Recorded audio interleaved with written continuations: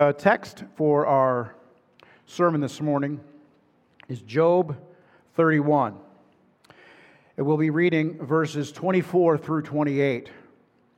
Job 31, 24 through 28. If I have made gold my hope, or said to fine gold, you are my confidence, if I have rejoiced because my wealth was great and because my hand had gained much, if I have observed the sun when it shines, or the moon moving in brightness, so that my heart has been secretly enticed, and my mouth has kissed my hand, this also would be an iniquity deserving of judgment, for I would have denied God who is above. We'll first of all have our children's sermon. In the verses that we just read, Job is talking about worshiping God and loving God. And he tells us that to love or to trust anyone more than God is a great sin. To put our trust in money or our things that we own or other people instead of God is a great sin. Or even to trust these things along with God is a great sin. This is the sin that God is warning us about in the first commandment of the 10 Commandments, which says, "You shall have no other gods before me." Now let's think for a minute about just how great God is. God created everything. I mean, think about all the beautiful things that you have seen. Mountains, sunsets, the ocean, rivers, lakes. Have you ever looked up at the sky at night and tried to count all the stars? I bet you can see a lot of stars if you go out to Tyler and Hannah's house. If you tried to count them, you'd probably give up within a few minutes because you'd say, I've counted to 100 already and I'm just still right here. I've got the whole rest of the sky to count. God made every single one of those stars. And in fact, the Bible says that God calls them all by name. Can you imagine knowing exactly how many stars there are and knowing the name of each one of them? That's how great God is. Think about all the amazing animals that you've seen. Have you ever been to the zoo? If you've been to the zoo, you've seen animals that you will never see in the fields around your house. There are no aardvarks or crocodiles or polar bears in South Dakota. I guess we can be glad, although there might be some polar bears wandering around lately. People that study rivers and lakes and oceans and mountains and forests and deserts and jungles discover new animals all the time. We don't really know how many animals there are, but God does. He knows how many there are because He created them all. He knows what they're all called because they all belong to Him. Now, that's how great God is. And if we can understand that God is great, then we can understand how sinful it is to trust in anyone but Him. We can understand how sinful it is to say that there is no God, or that there are other gods, or that it's okay to believe whatever you want about God. This command, which says, "You shall have no other gods before me," tells us that God sees everything we do. He knows everything we think. He hears everything we say, no matter where we are. If we're up in an airplane, if we're under the sea in a submarine, if we're out in the yard, if we're down in the basement, no matter where we are always before God. Nothing is hidden from Him. And that's one reason why this sin is so bad. Because not only does it pretend that God isn't real, it also pretends that even if He is real, He doesn't know everything. Now, we're Christians. We're God's children. So we know that God is real. And we know that He loves us. He gave us to Christian families. Families that know and love God. And it's important that we always remember and always value that. I mean, maybe you have something that's your favorite thing. And you hide it in your dresser. Or you keep it in the closet. Somewhere safe. And you want to protect it because you like it. To you, it's special. Well, that's how you should love God. God should be the most important person in your life. You should think about Him all the time. You should always remember that He sees you everywhere you are. And if you do, you'll remember that you're always safe because God always sees you. And you'll remember not to sin because God always sees you. So I'd like you to pay close attention to the rest of the sermon. After we pray, we'll continue. Heavenly Father, thy word is perfect, restoring the soul and making wise the simple, enlightening the eyes of the blind, the power of God unto salvation for everyone that believes. We, however, are by nature blind and incapable of doing anything good, and thou wilt relieve only those who have a broken and contrite heart and who revere thy word. We entreat thee that thou wouldst illumine our darkened minds with thy Holy Spirit, and give us a humble heart, free from all haughtiness and carnal wisdom, in order that we, hearing thy word, may rightly understand it and regulate our lives accordingly.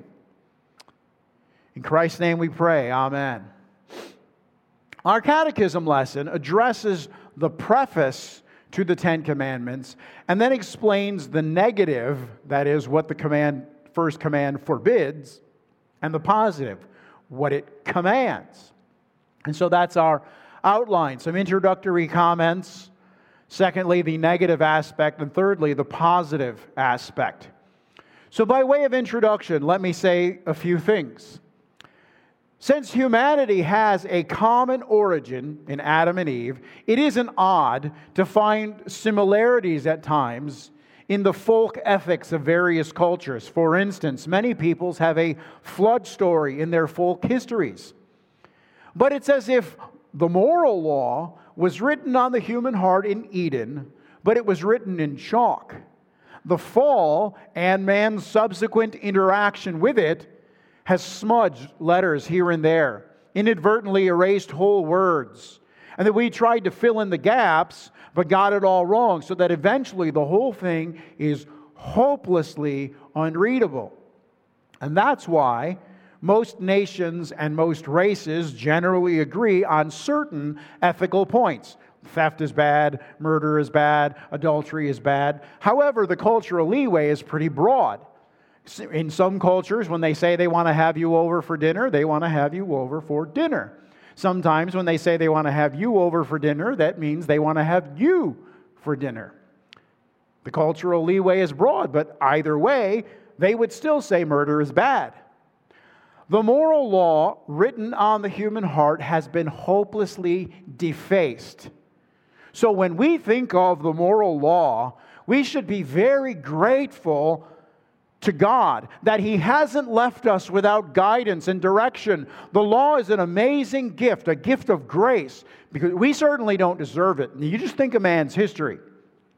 He was placed in paradise and given one law by which to live, and he promptly broke that law. It's amazing grace that God would stoop to give us law again. It's wonderful that God hasn't just left us to our own devices, that He hasn't left us to our own blindness in our search for salvation. Now, the law, as we learn, has two tables.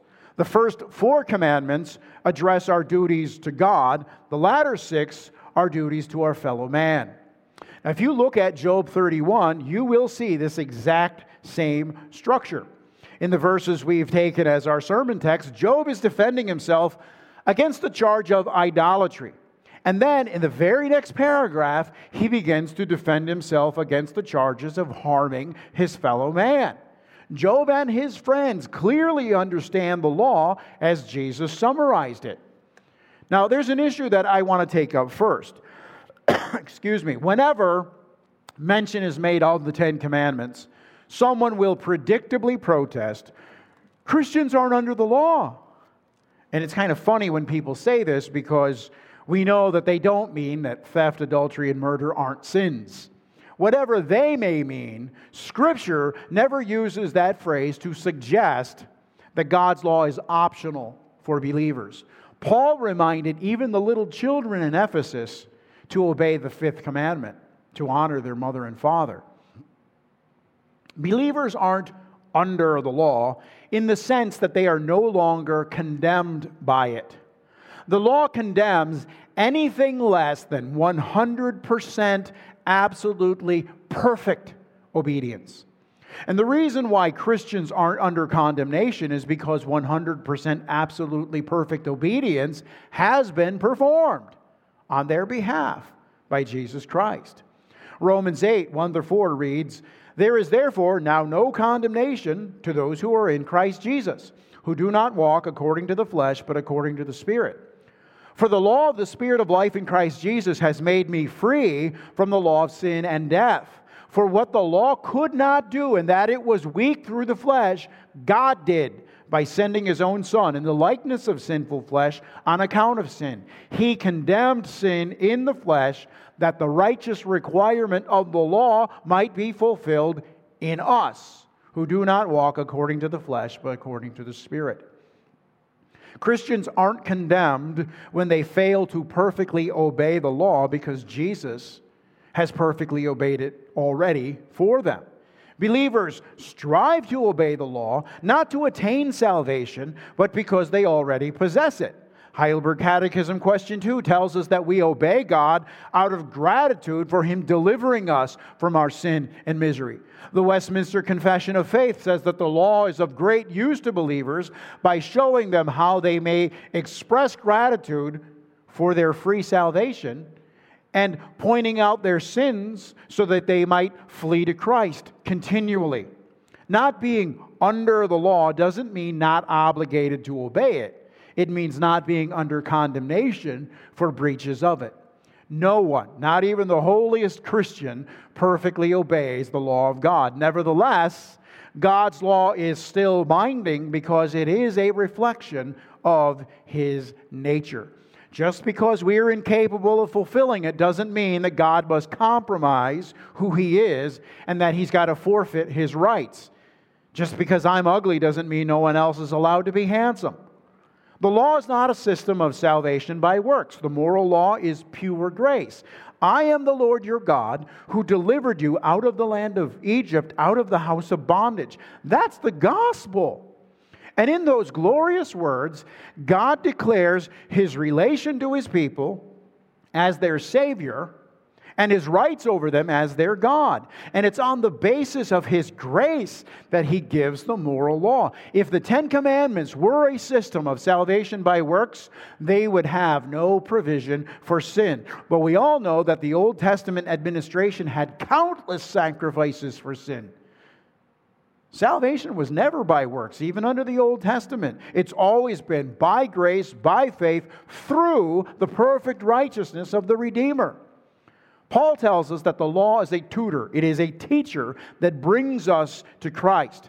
See, God hasn't purposely placed us under a law He knows we can't keep just so that He can judge us to hell. He has graciously revealed His moral perfection in the Decalogue, the Ten Commandments. And we ought to love the Ten Commandments if for that reason alone. But just as important is the work that the law does in the believer's heart. The law makes us despair of ever pleasing God in our own strength. That drives us to Christ because Christ's righteousness is the only righteousness good enough for God. And that's the righteousness that God imputes to His people by faith. I know that sounds scary to some people, but it is gloriously true.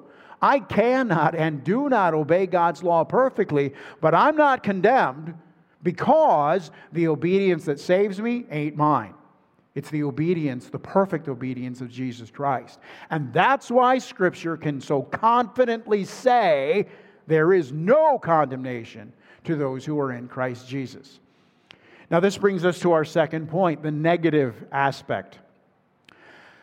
Now what puts most people off about the moral law is that it is mostly negative. The negative aspect of the law is especially offensive to the modern mind. The reason why is that the law tells us that we can't do something that we want to do. Sinners much more prefer being told, do this, rather than don't do this. Nearly all the commandments are presented in the negative form. Thou shalt not. 8 of the 10 are in that format.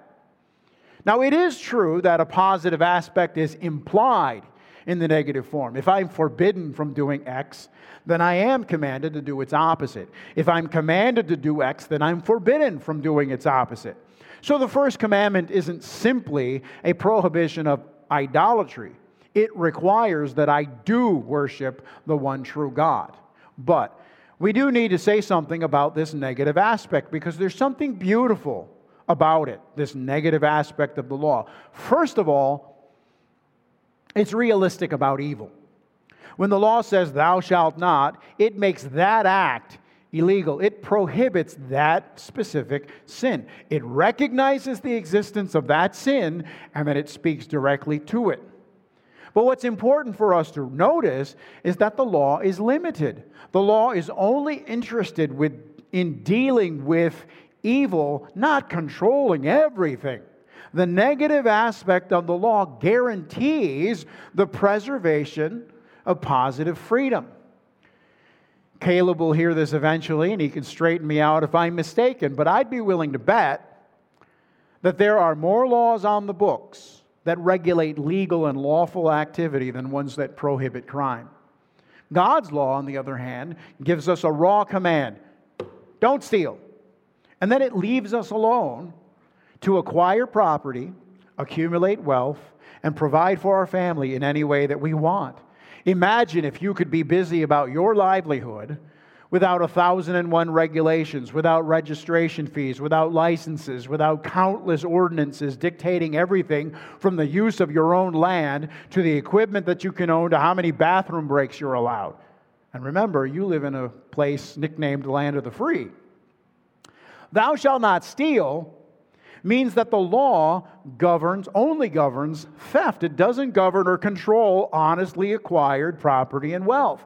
When the law prohibits blasphemy or false witness, it's actually guaranteeing liberty for every other form of speech. Now, under the current system, of course, you can blaspheme the name of God. You can curse the name of Jesus anywhere and at any time. You can cuss the paint off the walls. You can say any degenerate thing that your mind can conceive of, but that doesn't guarantee free speech, because there are tons of things we're not allowed to say without facing harsh consequences. You can lose your job, your house, your bank accounts, and your freedom for uttering words against certain societal gods. And this unified hatred of Christianity is one of the greatest proofs of its truth. Society will let you say anything you want against God, the Bible, Jesus, and the church. Society tolerates Christian blasphemy. But this is the only blasphemy that our society tolerates. You can put a cross in a bottle of urine or put a Bible in a toilet and sell pictures of that as expensive fine art. But you can't say anything that can even remotely be construed as critical of Judaism, Islam, Hinduism, etc., without facing harsh penalties for quote-unquote hate speech. Error hates truth. But this negative aspect of the law protects us from heavy-handed government. If laws are primarily negative in their presentation, then we are free to move without the state breathing down our neck at every turn. Now, sinners always portray God's law as restrictive and repressive. And that's why they use words like liberated to describe freedom to sin. I mean, think about this. It's in our recent newsletter message. The greatest law table of all time contains a mere 10 laws. And yet people complain about how strict the Bible is. And these same people will happily submit to thousands of regulations, pages and pages of rules in their company handbooks, dozens of rules in their video games or the sports leagues that they're involved with. But 10 short rules, which history shows to be the wisest and best ever written? No thanks. Give me the 10,000 arbitrary laws of man rather than the 10 good laws of God. In the negative aspect of the first commandment, idolatry is explicitly forbidden. And I don't know how else to say it, but that God is intolerant. He demands that we worship Him, and only Him. The Catechism does us a huge favor, by the way, by defining idolatry. Question 95 defines idolatry as really two things with two sides each. On the one hand, believing that God doesn't exist or that another God does is forbidden by the first commandment. We are not to believe false things about God. Heresy or false doctrine is forbidden by the first commandment. On the other hand, believing that though God exists, our trust in Him must be supplemented by anything else, or having anything else in which we trust alongside God is also forbidden as idolatry by the first commandment. And therefore Arminianism, Pelagianism, Popery, indeed all schemes of self-salvation are idolatry forbidden by the first commandment. The sin of idolatry is aggravated by the fact that it is committed, as God says, before me. Those words, before me, literally before my face, remind us that God sees everything. We are always before the face of God. Everything we say and do is exposed and open before Him. Now, we often picture idolatry as this crass bowing down to a stone image. And while that it certainly is idolatry, idolatry, like all sins, has an internal as well as external aspect. At bottom, idolatry is trusting anyone/anything instead of God, or anyone/anything alongside God. The moral law binds all men to acknowledge God and as their God, to worship and trust only Him. Refusal to do this is a direct assault on God's sovereignty. The first commandment stands at the head of the Decalogue for a reason. The following 9 commandments draw their authority from the first. As bad as any of us may think that murder is, as bad as any of us may think that theft is, as bad as any of us may think that perjury is, they pale in comparison to violations of the first commandment. Obedience here is not a matter of taste. It is a matter of life and death. And speaking of death, under the Old Testament, idolatry was punishable by death. That's how seriously the Bible takes the issue of worshiping God. Death was the law's prescribed penalty for every case of idolatry. Now, to the modern mind, that seems drastic. Death for idolatry? But that emotional response demonstrates that we don't view the worship of God as important. Because we don't bat an eye at imposing the death penalty for crimes against the state, because that's more important to us. You committed first-degree murder? To the chair with you. You blasphemed Jesus Christ? Here's a Golden Globe or Oscar. You defied the God of the universe? Here's the keys to the Oval Office. We esteem obedience to man higher than obedience to God. Now, this brings us to the third point, the positive aspect. I'm sure we've all seen those lists where, like with one heading, as sort of a setup line for the list. You know you've been married a long time when, ... You know you're from South Dakota when, ... I think it would be helpful, when considering the 10 commandments, to preface each commandment with God's own preface. I am the Lord your God who brought you out of the land of Egypt, out of the house of bondage. If we start there, then we're always aware that the Decalogue belongs to the covenant of grace. Each moral norm God lists for His covenant people is prefaced by the gospel. I am the Lord your God. As we consider the first commandment, let's keep God's preface in mind. That command is rooted in the gospel. In fact, as we think of all the commandments, we ought to keep God's preface in mind. Read them all that way. I am the Lord your God, who chose you and redeemed you. Therefore, you shall have no other gods before me. I am the Lord your God, who chose you and redeemed you. Therefore, you shall not make graven images. I am the Lord your God who chose you and redeemed you. Therefore, you shall not murder or steal or commit adultery. The first commandment stands at the head of the first table, the way the first table stands at the head of the second table. All the crimes and sins men commit against their fellow men are committed because they refuse to submit to the first table of the law. Likewise, every violation of God's worship, every misuse of God's name, every desecration of the Lord's day occur because men do not take the first commandment seriously. The moral law reveals God's holy character, but it's really even more than that, the moral law reveals God's sovereignty. He is God. His name is Jehovah. I am. And therefore, the moral law is a manifestation of His sovereignty over His creation. God is sovereign because He is God.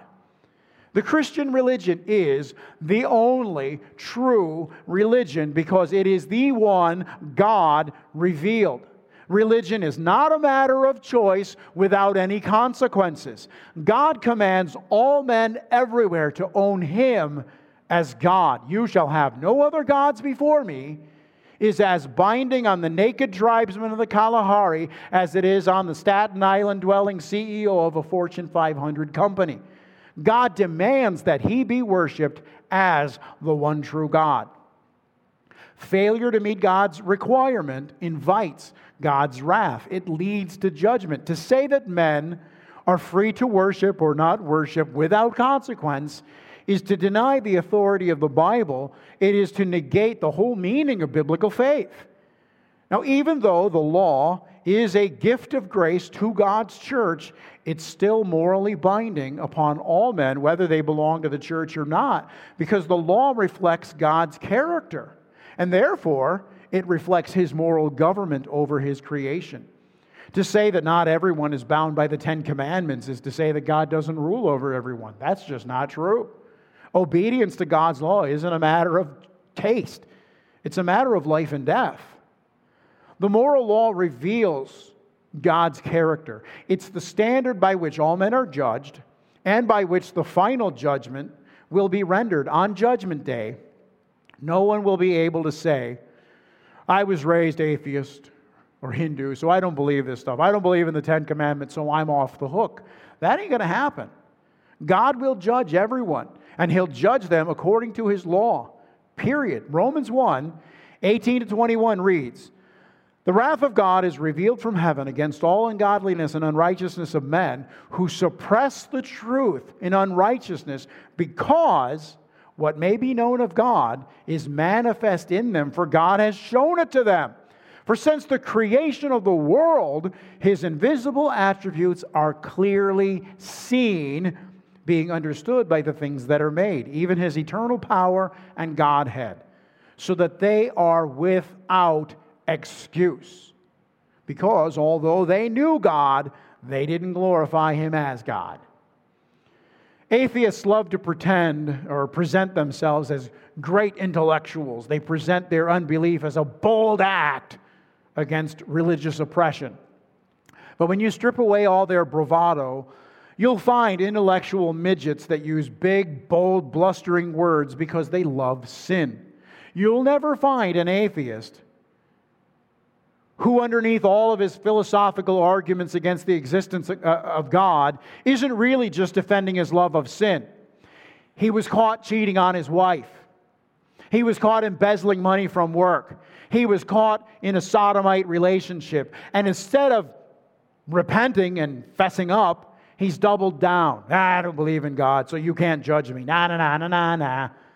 And that's why the Bible always equates sin with folly. And that's why the Bible equates righteousness with wisdom. Sin ain't smart. Don't let anyone fool you.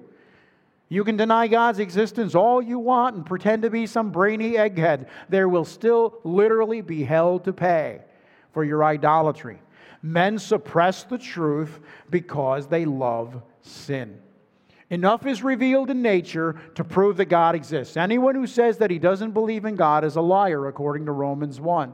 God doesn't believe in atheists. And Romans 1 goes even further and says that when men fall into extremely blatant idolatry and into gross immorality, it's because God is judging them for breaking the first commandment. They know the law of God, and they've hardened their hearts against its demands by claiming either that God doesn't exist or that some other God or gods do exist. Such men will be weighed and found wanting, and will deservedly be condemned to eternal punishment for not rendering to God the love, the trust, and the worship that He is due. Now, since we're looking at the positive aspect of this commandment, let's close on a positive thought. There's a sense in which the 10 Commandments are 10 promises. They tell us that we don't need those other things because we have what we need in Jehovah. We don't need to steal because He meets our needs. We don't need another God because we have Him. He is the Lord our God who delivered us from sin. We have a trustworthy Savior. That's what the preface to the Decalogue tells us. Excuse me, that's what the first commandment tells us. God is our God. And Job tells us that idolatry is an iniquity deserving of judgment because it denies God who is above. 1 John 5:21. Little children, keep yourselves from idols. Let us pray.